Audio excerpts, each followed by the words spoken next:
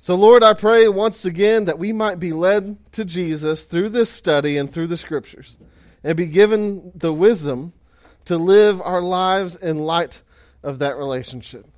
So, God, just thank you, guide us, in your name that we pray. Amen. All right, so we're jumping in. Today is all about the Bible being unified literature. It is a unified story. And so that's where we're at. We're just jumping in. What does unified mean? Unified in composition and content, unified in collection and collaboration. Last week we briefly discussed that the Bible is the result of 35 plus 100 years, the Bible that you have today, but the Bible being written was over the course of about 1,600 years, with the Spirit inspiring 40 plus people, 40 plus authors to write these various texts within different cultures, languages, settings, literary styles throughout the whole thing. Like, there's a whole lot of diversity in the Bible over a very diverse amount of time, and it's really big. The fact is that the Bible has many authors, literary styles, themes, yet in all of this time, culture, language, and more, the Bible is unified in its work. It's unified in its story. It's telling one story. There's one main unified message throughout, yet it can reach all aspects of diversity and of life and of differences and all that kind of stuff. So today I want to allow the Bible to kind of identify what that story is, to start practicing reading the Bible as a unified story, to see the Bible as unified in composition and in content. So first, what do I mean by unified? We're on page 1 of the handout. Unity is the state of being undivided, having oneness, a condition of harmony. The idea behind the Bible being unified is that if it's God's word, God's scripture, if it's part of His identity, because He was part in inspiring it and all that kind of stuff, then it should also reflect who He is. It should also be like Him. And central to the faith of Israel, and central to our faith as well, was this idea that God is one. And I have a scripture there, Deuteronomy 6:4, and it says, "Hear, O Israel, the Lord our God, the Lord is one." And if you actually look at the Hebrew of it, it says, Yahweh our God, Yahweh one. Like, it doesn't even have those is's in there, but it's kind of given. That our God is one God, and even though He has this triune presence, this Trinity idea of the way He works with us and in this world and all that, it's one God. And this is, a big thing. He doesn't change. He's consistent. He's faithful and unending. There is no division in Him. So He meets all the standards of this definition of unity. Therefore, if the Bible, once again, is from Him, it should also reflect Him. The Bible is also unified as well. It is one, even though there's so much diversity. This is also the way He created us to be with Him, to be one with Him, in union with Him as His image bearers. Human's history is this story of disruption to that union with God, this division that we've created with Him, this divide that we've caused. And so, whether it's marriage, family, community, or any of that, it's disrupted. But Jesus restores us back into this unity with God, to this union, this oneness with Him. Jesus in John 17 even prayed that we might be one, even as you, Father, are in me and I in you, that they also may be in us, so that the world may believe that you sent me. We are also meant to be one together as a witness to the world of who God is. So the Bible is the same thing. It is one as a witness to everybody else who God is. So its story, the way it's designed, it's written, it reflects all of who God is, His design, and fulfilling this definition. It's undivided. It has a oneness to it and works together in part, in its parts. It works with all of its parts in harmony, is what I'm trying to say. So why is that important? when we look at the Bible being unified, it's important because it shows the intentionality of every book. It all ties together. It all connects. There's so much intentionality in every page of Scripture. It also shows, again, how amazing the human and divine partnership is. If God took so much, intentionality to the Bible, yet he did that through a human partnership, wow, that's just crazy that God was able to preserve such a unified text over such a long amount of time through so many different people. It's just crazy. One of the sessions that we're going to do is ancient literature, and I've been writing that one this week, and I was cracking up, and I'm going to need y'all's help when we get there. But things that are different now that we say than they were then, or things that you used to say that I would have no clue what you're saying because I didn't grow up in your culture. But even through all of that, God has allowed this text, these scriptures, to be unified, to communicate one thing to everybody, to all people of all nations. So it helps us see those things, but also when we see the Bible as unified, it helps us keep us from making the Bible say something that we want it to say. We'll take a story and be like, oh, this is a great life lesson for us, but the author never, that wasn't his intention when he wrote that. That's not the interpretation of that scripture. That might be an application, but there's one interpretation. There's an interpretation that the author intended. And so when we're tracking the unity of the Bible, it keeps us from just pulling something and making it say something that we want it to say, if that makes sense. So here's an example. Think about movies today. And how many of y'all are like movies people? Not many. I've figured that with y'all. Y'all are weird. I'm just kidding. No.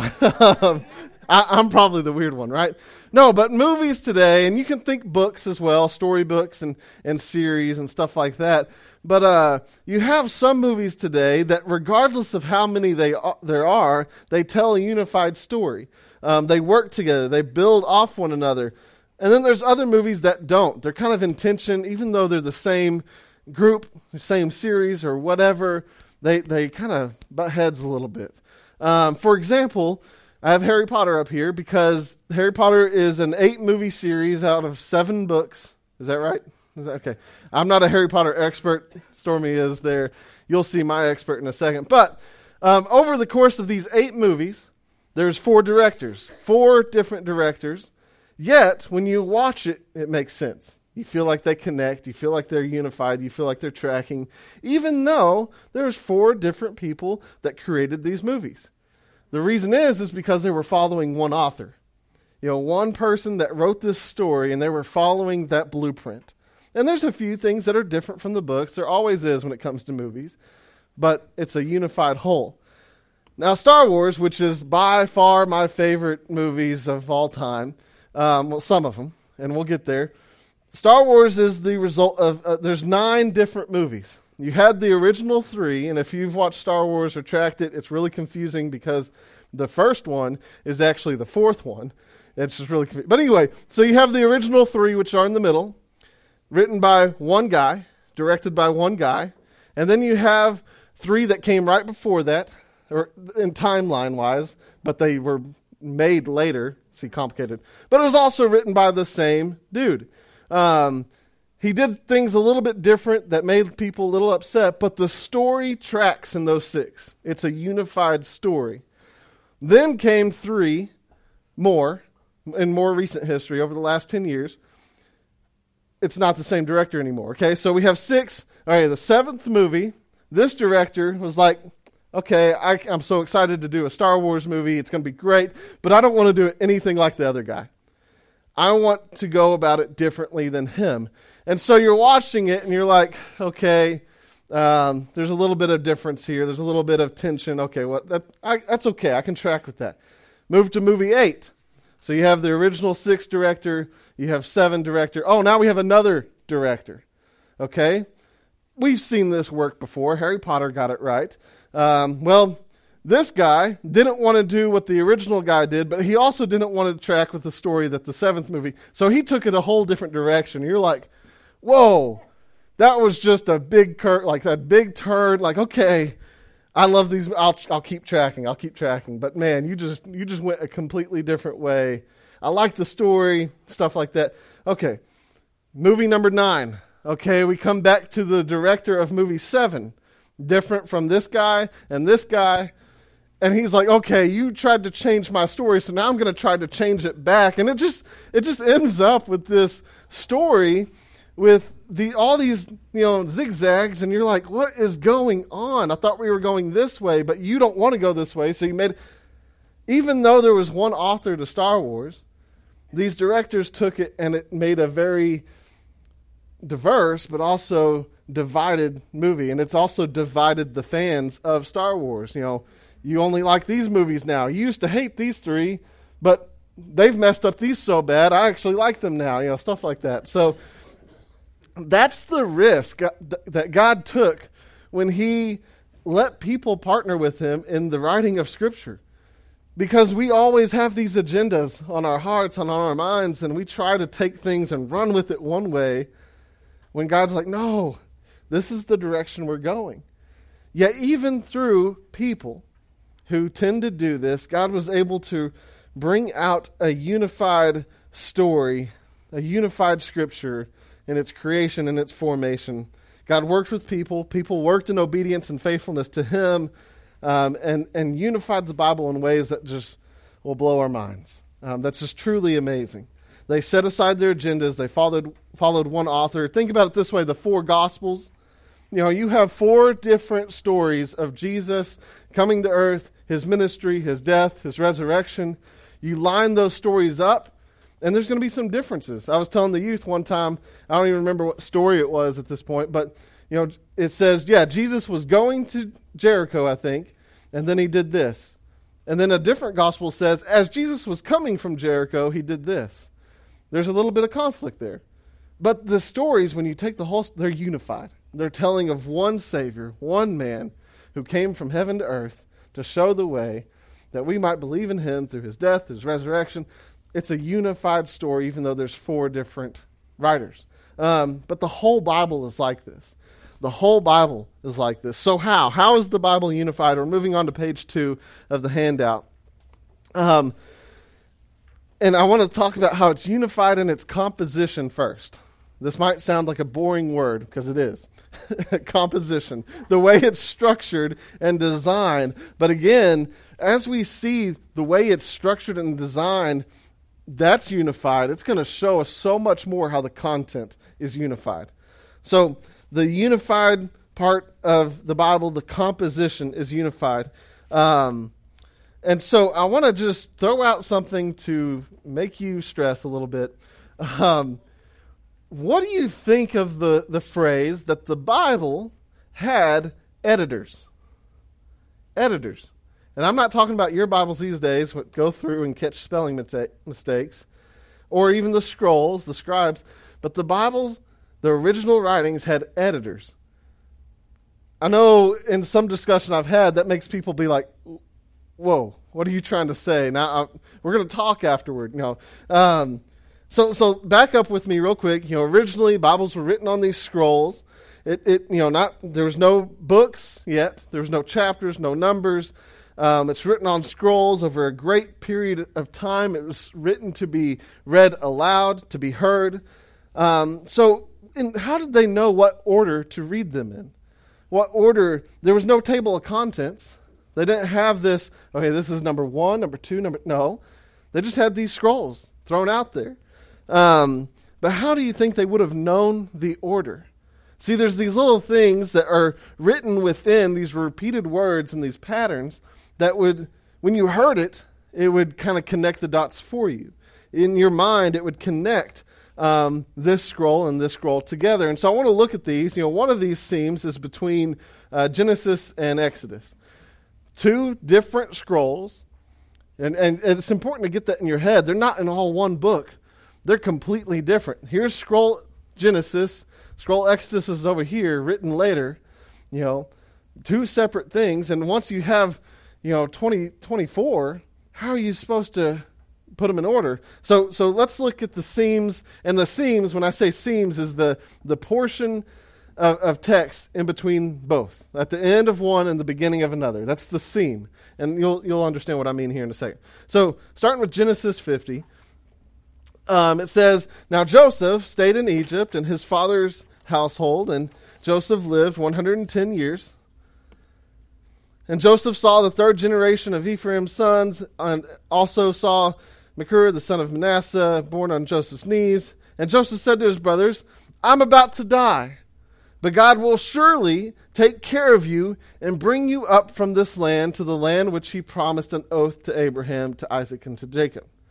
Then Joseph made the sons of Israel swear, saying that God will surely take care of you. You shall carry my bones up from here."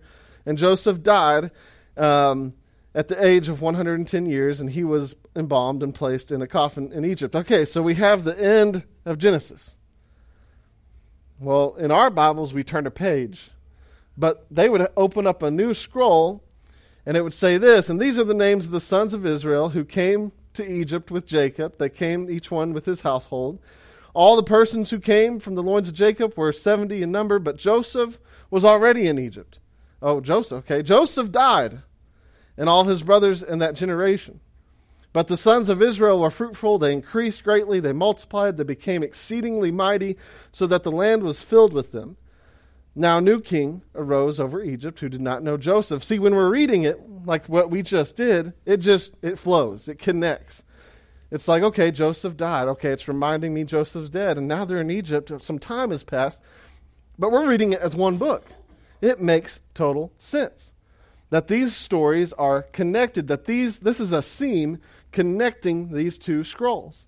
You have different words that are highlighted, like Joseph and his death. But also in Genesis, it's highlighting, Joseph is saying, hey, God will bring you out of this place back to the promised land. And then here in verse 8, we have the setting of the great Exodus. Now a king rose up who didn't know Joseph. This is setting the story for where we're about to go, but these two passages connect. It flows like it never stopped. And this is an example of a seam in the Torah. And it makes sense, especially if, traditionally Moses wrote this, so it makes sense that the author would connect, his stories together like this. But what happens when we look at it from several different authors? Different authors. So just a reminder, real quick, as we're talking about how this story is unified, and the Bible is unified, and these scrolls are unified,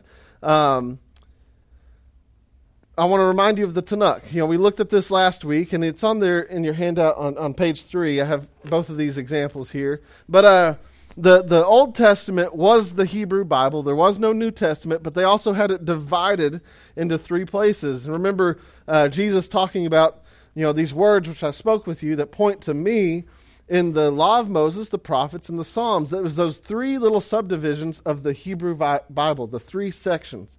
And so you had the Torah, which is the law, the Nevi'im, which is the prophets, the Ketuvim, which is the writings. And so what I want to do is look at the seams in between these sections. And remember, the ordering is different in our Old Testaments, and you'll see why it's important to know this ordering as well here in a minute. But we just looked at the seam between Genesis and Exodus. So let's look at the seam between Deuteronomy and Joshua. And so we come to Deuteronomy 34, starting in verse 1. Now Moses went up from the plains of Moab to Mount Nebo and to the top of Pisgah, which is opposite of Jericho. And the Lord showed him all the land, Gilead as far as Dan, yada, yada, yada. Important words, but we're skipping them for now. And then the Lord said to him, "This is the land which I swore to Abraham, Isaac, and Jacob, saying, I will give it to your descendants. I have let you see it with your eyes, but you shall not go over there." So Moses, the servant of the Lord, died there in the land of Moab. Who's the author of Deuteronomy? Moses? And he's writing his own death story. Look at this. It actually says, and he, capital H, as in God buried him in the valley of the land of Moab, opposite of Beth-Porah. But no man knows his burial place to this day. And although Moses was really old, he could still see. His vigor was still there. And so the sons of Israel wept for Moses in the plains of Moab 30-something days, or 30 days, the days of weeping and mourning. Then they came to an end. And now Joshua, so before we get going, this is what I mean by the Bible had editors. Moses couldn't have written this. There's no indication that God said, hey, this is when you're going to die. This is how old you'll be. This is how you'll be feeling. And this is how everybody's going to react when you're dead. They're only going to mourn for you for 30 days. Then they're going to forget you. No. There's no indication that happened. That God said, hey, I'm going to be the officiant at your funeral, which sounds really cool. We get pastors these days, but he had God as the pastor at his funeral, which is kind of cool. But somebody else had to come in and write this. And this is what I mean. They're creating a seam here. So let's keep reading. It says, Joshua, son of Nun, was filled with the spirit of wisdom, for Moses had laid his hands on him, and the sons of Israel listened to him just as they did Moses. And since that time, no prophet has risen in Israel like Moses, whom the Lord knew face to face, for all the signs and wonders which the Lord had sent him to perform in the land of Egypt against Pharaoh, all the servants, all the land, all the mighty power, great terror, which Moses performed in the sight of all Israel. A lot of words there. But you end the story with Moses' funeral and this new leader rising up, and that there's no prophet that has risen up like Israel. We are in between the Torah and the Nevi'im, which is the prophets. There is no prophet that's risen up like Moses in all of Israel. So let me show you all these prophets. Joshua, all the way through the 12 of the minor, what we call the minor prophets. You have Isaiah, Jeremiah, all included in that. And so this is kind of giving you a hint of where the story is going just in this little seam. So, we go from Deuteronomy at the very end. Moses was awesome, and nobody's risen up.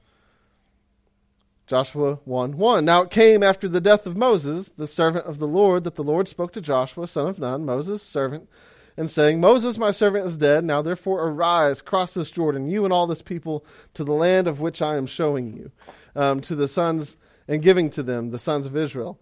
In every place where where the sole of your foot treads, I have given it to you, just as I spoke to Moses. All this land that you see. See it again. You're reading it, and it just kind of flows. It connects. These stories obviously connect. The end of Moses is talking about the death of Moses. The rise of a leader. Here's this leader now. And so we're going to look at that passage that I kind of emphasized a second ago, that no prophet, we'll look at that more next week, that there's no prophet that arose like Moses. But you can tell that these two seams are connecting, that there is a connection, that there is some unity that has taken place in order to connect them, even though they were separate scrolls, separate authors that wrote these scrolls. And then, let's see, what other passage do we have?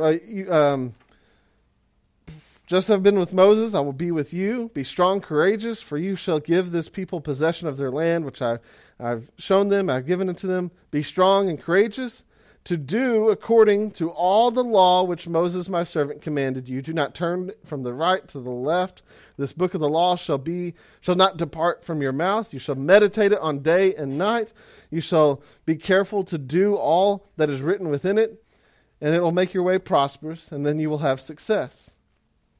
I'm emphasizing that for a reason, but you don't really see what the reason is just yet. So there is a seam in between the Torah and the Nevi'im, the law and the prophets, okay? Y'all tracking with me on this understanding of seams, the ending of one book, the beginning of a next. So I want to look at the next section in between the prophets and the Ketuvim, the writings.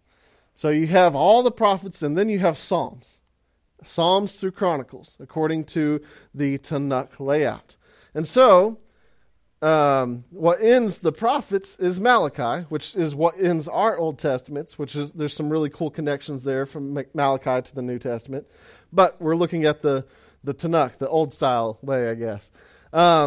Malachi, remember the law of Moses my servant, even the statutes and ordinances which I commanded him in Horeb for all of Israel. Behold, I'm going to send Elijah the prophet before the coming of the great and terrible day of the Lord. He will restore the hearts of the fathers to their children, and the hearts of those children to their fathers, so that I will not come and smite the land with a curse. Some powerful words there. But Malachi is ending. He's kind of giving some importance, some emphasis on the scriptures, the importance of knowing them, and that somebody like Elijah is coming. Well, then you turn a page in the Tanakh ordering, and you have Psalms. And I picked Psalms 1 and 2, kind of just, they go together. They are together, so I'm not going to read all of it. But Psalms 1 starts with, "How blessed is the man who does not walk in the counsel of the wicked, nor stand in the path of sinners, nor sit in the seat of scoffers. But his delight is in the law of the Lord. And in the law he meditates day and night." He goes on to say that he's going to be like a tree planted, next to a stream. He's going to have success. "For the Lord knows the way of the righteous, but the way of the wicked will perish." Move on to chapter 2 here. Again, they didn't have these chapters. It's all connected in their original writings. "Why are the nations in an uproar, and the people devising a vain thing? The kings of the earth take their stand, and the rulers take their counsel against the Lord and against his anointed." And it says, "But as for me, I've installed my king upon Zion, my holy mountain. I will surely tell the decree of the Lord. He said to me, 'You are my son.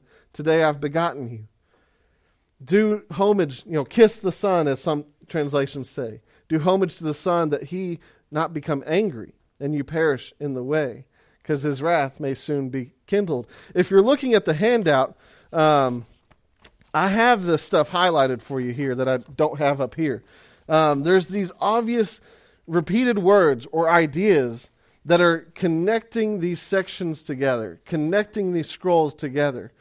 For here, you have Malachi, once again, talking about the law of Moses, my servant, and the statutes and ordinances of him, and that there's a prophet that's coming. And then you have Psalms that talks about being in the law, meditating on the scriptures, being in it, because it brings you success. It's going to guide your way. You're not going to, face some peril. And then chapter 2 talks about this son figure, this person that does meditate on the law, and that we ought to turn to, because he has, it's guiding you. Just these seams of Scripture, just the structure is leading us somewhere. And you can actually see something kind of cool, that even across these sections, they're tied together. That in Deuteronomy, there's things that are repeated at the end of Malachi. In Joshua, there's things that connect to Psalms 1 and 2. There is this unity throughout the whole thing. And so just like these 4 short passages are connecting some scrolls together and sets of scrolls together, they're doing so much more. They're beginning to outline the way the Bible is telling a story, the way the story is going. What this Bible is all about. And so here's another a picture of the structure, of the unity of Scripture. This is something that the authors really like to do. It's called hyperlinking. And so I'm on page 5 now here. And hyperlinking, once again, it's a word or a phrase or a theme that the author uses in order to remind you about something else, to intentionally make you recall and think about an earlier story, so that you remember that story, that you upload that story to your mind, or those words to your mind, so that you can read this new story in light of the old one and discover something deeper in that. So it's easiest if you're just, you can follow the handout or you can follow me on screen. But it starts here. This is, so what, now we're looking at the seam in between the last chapter of the Bible, the last page of the Old Testament, the Hebrew Bible, the last scroll, which is Chronicles, okay? And so we're looking at the very end of this Tanakh. And so we come to 2 Chronicles 36, verse 32, it says, "The first year of Cyrus, king of Persia." Oh, I've read this before. And if you actually read from this verse to the very end of Chronicles, you're like, I've read this exact thing before. In your handout, I have it underlined. At this point in the Tanakh ordering, you've already read the story of Ezra and Nehemiah. And the very beginning of Ezra starts with this exact phrase. Now in the first year of Cyrus, king of Persia, in order to fulfill the word of the Lord by the mouth of Jeremiah. Word for word. But immediately, when you read that in Chronicles, you're like, I've read that before. Let me go upload what I've read before. Okay, the story of Ezra and Nehemiah, okay, in the first year of Cyrus, king of Persia, God allowed all the Israelites to go home, back to their land, back to Jerusalem, to reestablish their worship, to reestablish their homes, to build their city up. You find out in some other of the prophets that you've already read in this Tanakh ordering, they've rebuilt the temple. And so immediately when you're reading this passage in 2 Chronicles, you're like, this already happened. Why am I reading it again? So you jump to Ezra, you upload all that into your head. Worship's been reestablished. The place of worship has been reestablished. But what's going on? Well, there's another hyperlink. It says, by the word of the Lord through the mouth of Jeremiah. Okay, Jeremiah, what did he have to say about all this? And immediately, you're brought to what Jeremiah said. The Jewish people, they would have gotten this because this was something they were reciting all the time. They were hearing all the time. And so when they read this in Chronicles, it led them to Ezra to remind them of something in Jeremiah. Jeremiah says, for thus says the Lord, when 70 years have been completed for Babylon, I will visit you and fulfill my good word for you and bring you back to this place. This is the exile. They were gone the whole time of Daniel, 70 years. And so he's like, look, I'm going to bring you back. Oh, I know this verse. For I know the plans that I have for you, declares the Lord, plans for welfare, not for calamity, to give you a future and hope. This is one of those verses we have plastered everywhere, in Christian stores and clothing and necklaces and all sorts of stuff, graduation gifts. Plans I have for you. God has good plans for you. Well, if you read the context of this verse, it started out with 70 years in exile. So, hey, graduate, good luck with 70 years. After that, God will bring you back. But that's something to remember when you're reading this, because he's saying, I have plans for you, and then you will call upon me and come and pray, and I will listen to you. You will seek me and find me and search for me with all your heart. I will be found by you, declares the Lord. I will restore your fortunes, and I will bring you back to the place where you came from. But again, the 70 years, okay, where did that come from? Well, again, it's a hyperlink straight into Daniel. Daniel is talking about, in the first year of Darius, who was made king, in the first year I observed in the books the number of years which was revealed as the word of the Lord to Jeremiah. See, this is the point I'm trying to give you, is that throughout all of the Bible, these hyperlinks going on that are sending you all over the place so that you upload these things to your mind so that you're reading in the context, in the unity of the whole thing. So we started in 2 Chronicles, okay? We started in 2 Chronicles, and all of that has been uploaded to our mind now. We remembered it. These hyperlinks reminded us. Now in the first year of Cyrus, king of Persia, in order to fulfill the word of the Lord by the mouth of Jeremiah, the Lord stirred up the spirit of Cyrus, king of Persia, so that he sent a proclamation throughout his kingdom, and also in writing it says, thus says Cyrus, king of Persia, the Lord, the God of heaven, has given me all the kingdoms of the earth. He has appointed me to build him a house in Jerusalem, which is in Judah. Whoever there is among you, of all of his people, may the Lord his God be with him and let him go up. This has already happened in Ezra. We know what happened. They went up.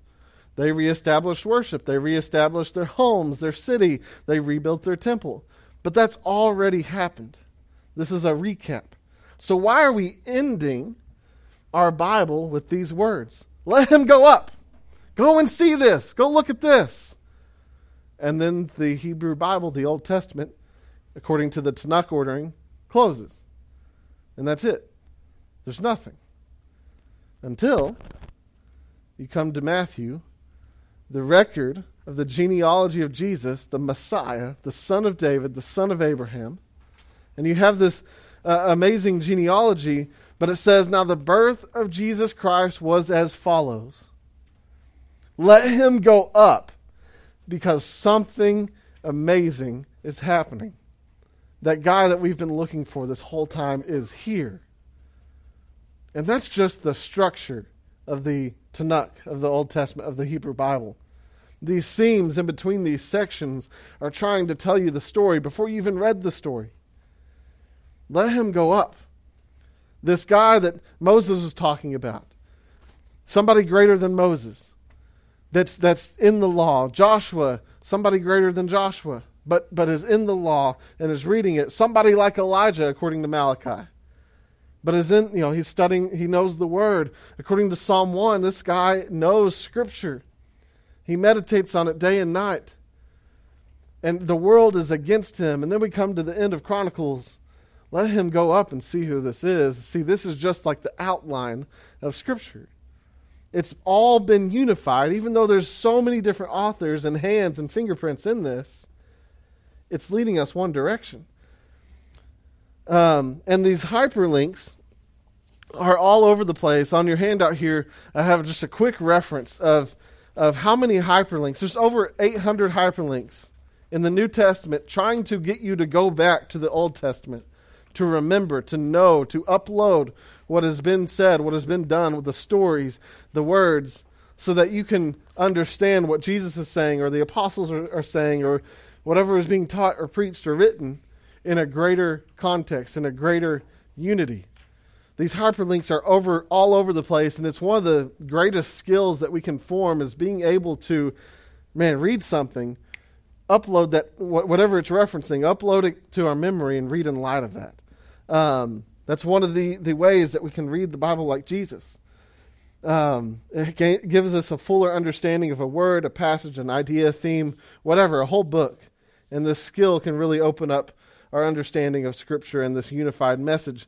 So, really, one of the things I wanted to emphasize is the Bible is like a quilt. So I have a picture up here, but I also have this one that Susan Tedford loaned me. I kind of told her what I was doing, and this is the one she's like, I know exactly which one you need. But the Bible is like a quilt. There's all these little stories, all these little words, these little passages, these books, these scrolls, whatever, authors. And there's a story, and there's some lessons and interpretations that we can get out of it. But it's all unified into one massive intentional work. If you can see, there's these thousands of little squares. I did the math for you. 2,304 1-inch squares. 2,304 1-inch squares that tell a story of their own. One little piece of cloth, but make up the whole. The Bible is just like a quilt. Everything is connected. This little thread is connected to that one. And all these threads lead one direction in Scripture and tell a unified story. Here's another kind of idea. This is a photo mosaic. The Hebrew Bible is just like this. A bunch of little pictures that tell their own story. That communicate a single idea. But connected, they're all connected and tell the one big story, the one unified story throughout all of Scripture. And I think these two images, these two ideas really kind of help us understand that there is a unity throughout Scripture. That all the threads connect. And they're all leading one direction. Even from the structure of the Tanakh to what's actually written on the page, the content. And so on page 8, I'm moving on. And there's extra stuff that you can read in all this, because again, we just don't have the time to just kind of explore all of it. But the Bible is unified in its composition, in its structure and design, but it's also unified in its content. And we're going to focus more on this next week. But to get the idea about it, I just want to do a small introduction to it. The Bible is unified in its content. Like everything that is written about is. So for example, Genesis 1 through 11 sets the stage for the Bible, the whole thing. Genesis 1 through 11 is on repeat and recycled throughout the whole thing. So you start Genesis by God establishing us on earth as his representatives, as his reflection, as his rule, as his image-bearing people. And then we mess that up, and we suffer the consequences of it. And so God has to restore us, and he always uses some figure, some person, some anointed representative to bring people back into right relationship with him. And then we're back on top. We're with him. We're his image bearers again. We're being his reflection and representatives and rule. And then here we go again. And that Genesis 1 through 11 sets the stage. And it's just on repeat throughout the rest of the Bible. This constant, we're here with God. We fall down to here. He has to discipline us. He has to restore us. But he always restores us with some anointed representative. Whether that's Noah, whether that's Moses, whether that's Joshua, bringing people back into right relationship with God. And that's the unified theme. And you get this over and over and over again until you come to the New Testament where something changes.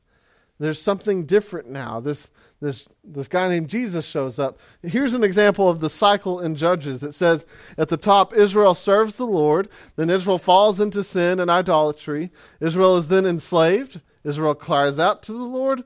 God raises up a judge. Israel is delivered.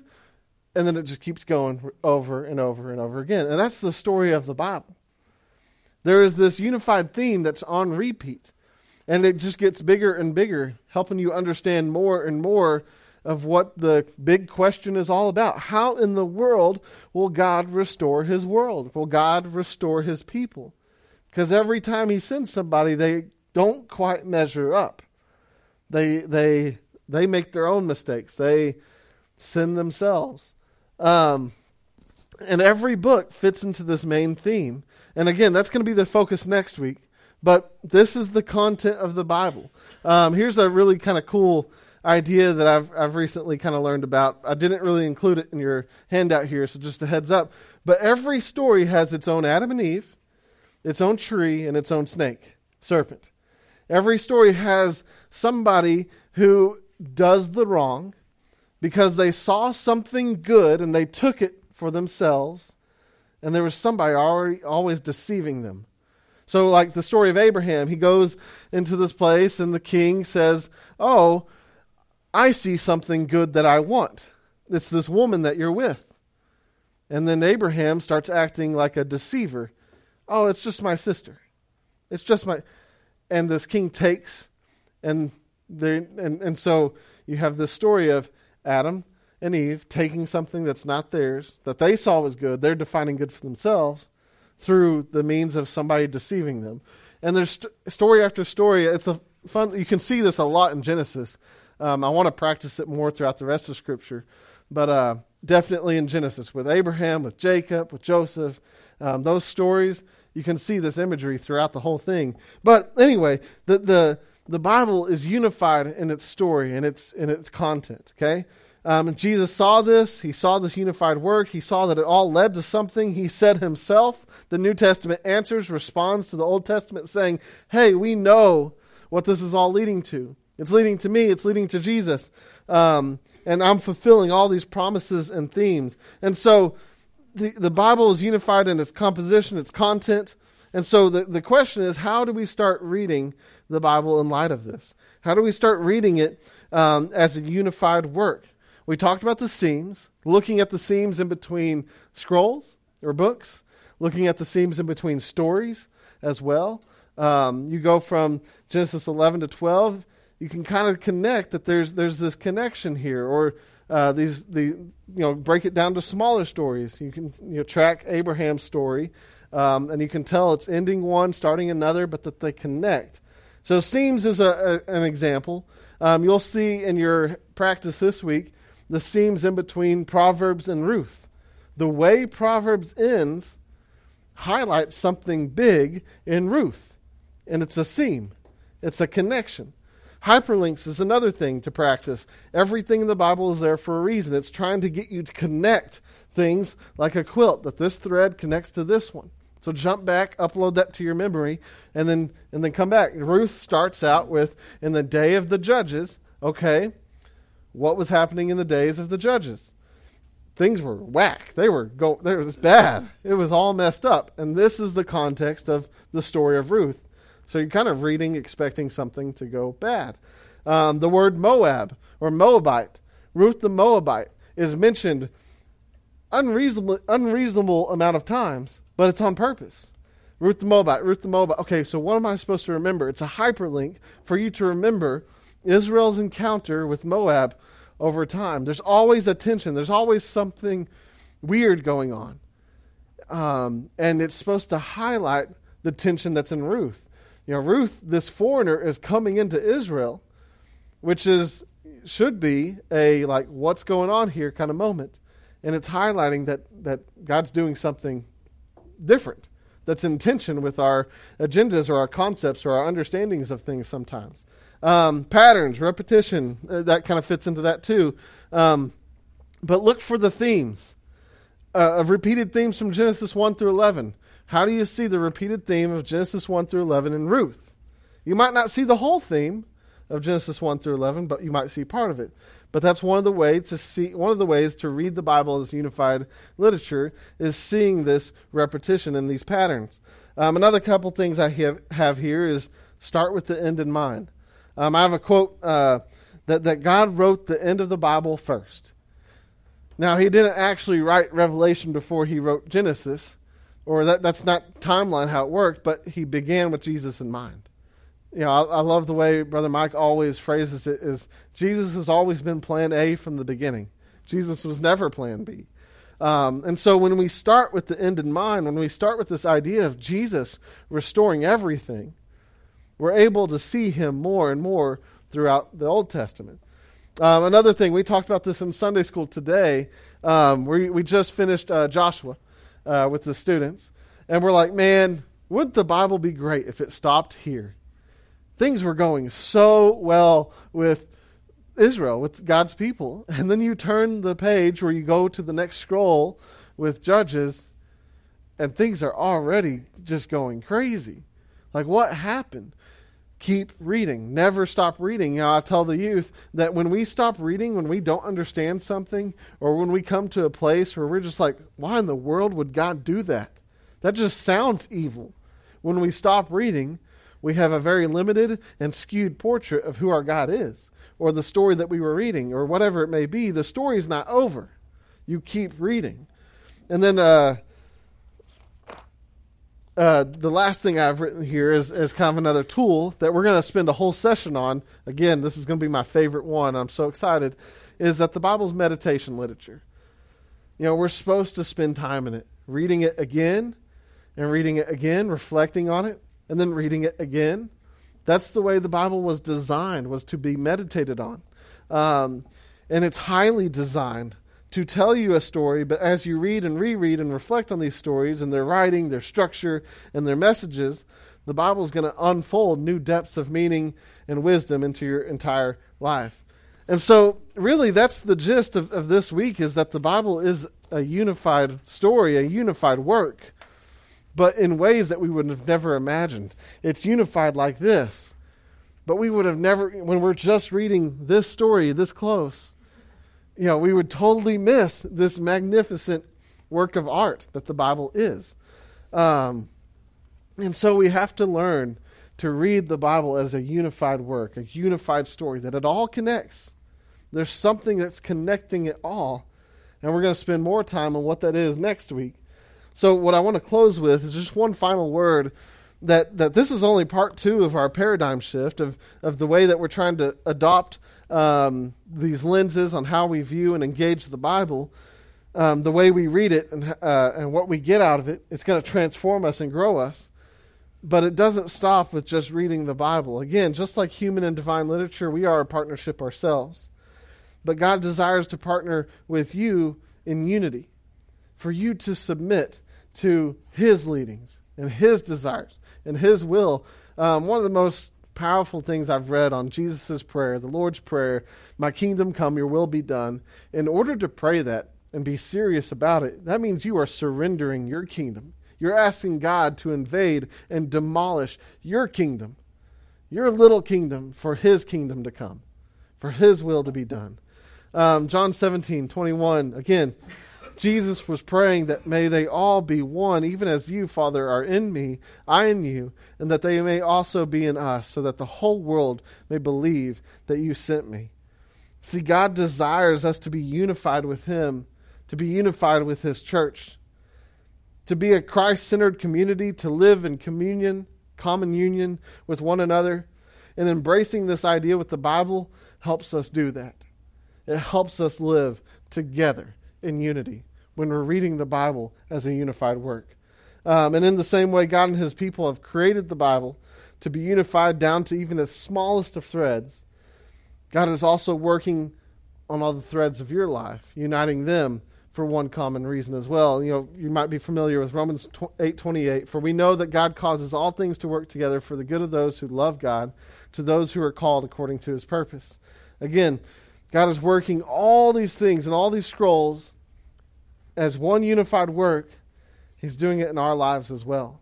The things that we might not feel line up is part of the tapestry of his work in our life, the salvation of our world.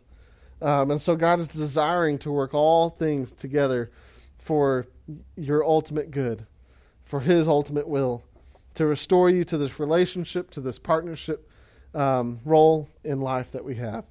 And so I hope that leaves you with some encouragement and another step closer to reading the Bible like Jesus, reading it as a unified work. This prepares us for next week. All these things connect, but this really prepares us next week for reading the Bible as messianic literature. That it's all about this Messiah figure, this anointed one.